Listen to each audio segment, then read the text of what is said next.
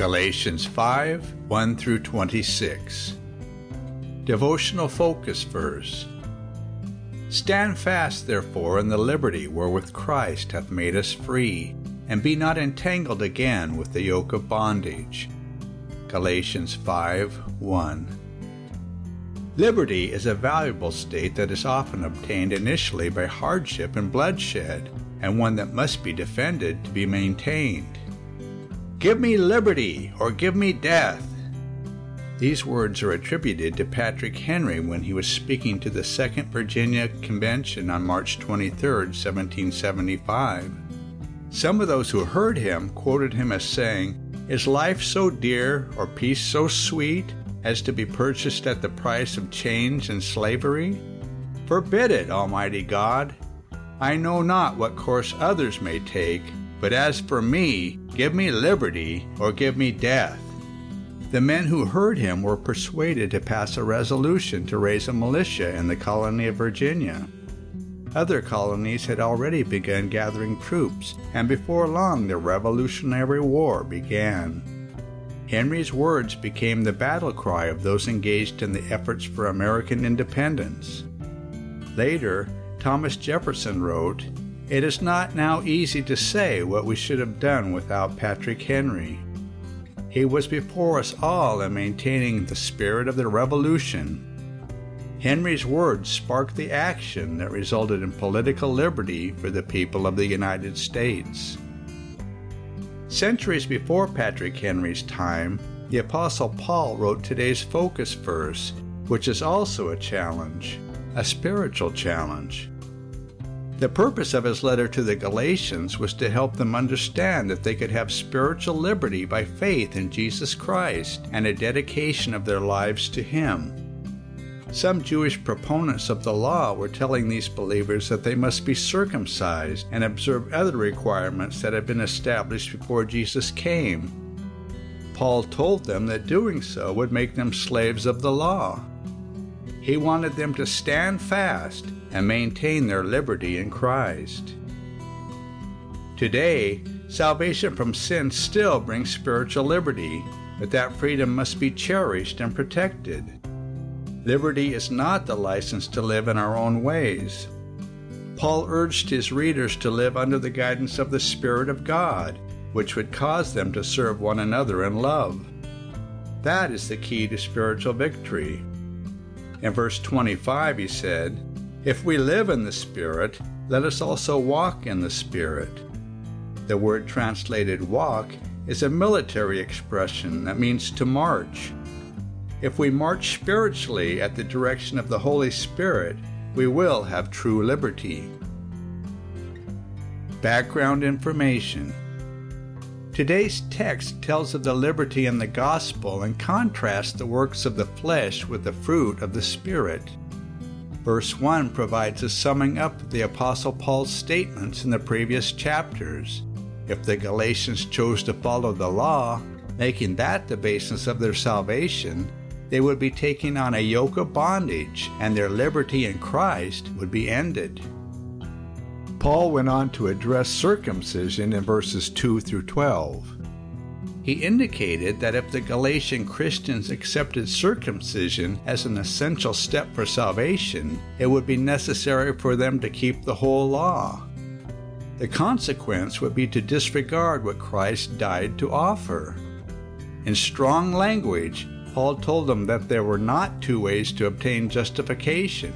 To accept the law as a method for salvation was to reject Christ. Paul stated in verse 6 that salvation comes by faith which worketh by love.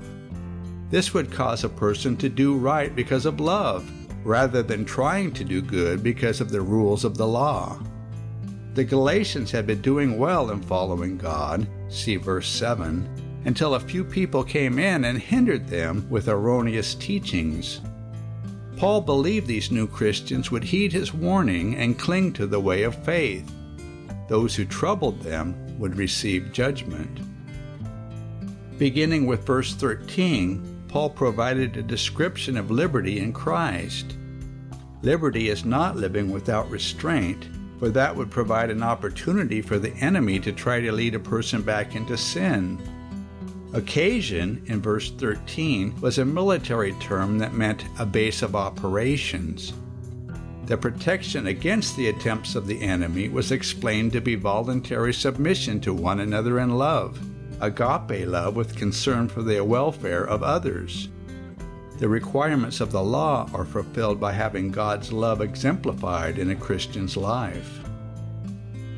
In verses 16 through 18, Paul exhorted the Galatians to walk in the Spirit, by which he meant that they were to live and act under the control of the Holy Spirit. As a result of walking in the Spirit, they would not fulfill the lust of the flesh.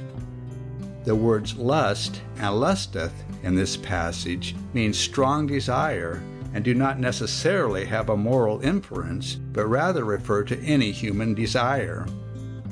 However, a person who is led by the Spirit is spiritually minded and lives to please God, not the flesh.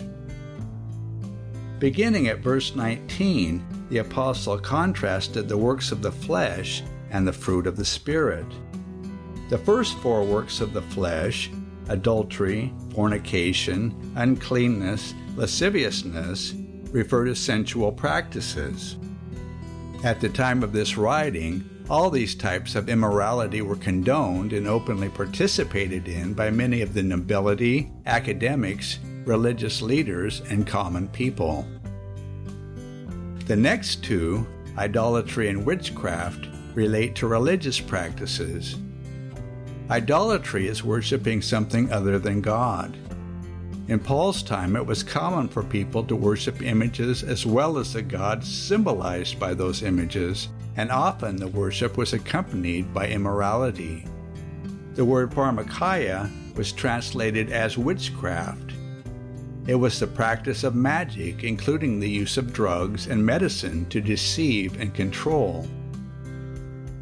The next 8 works of the flesh deal with relationships between people: hatred, variance, emulations, wrath, strife, seditions, heresies, and envyings.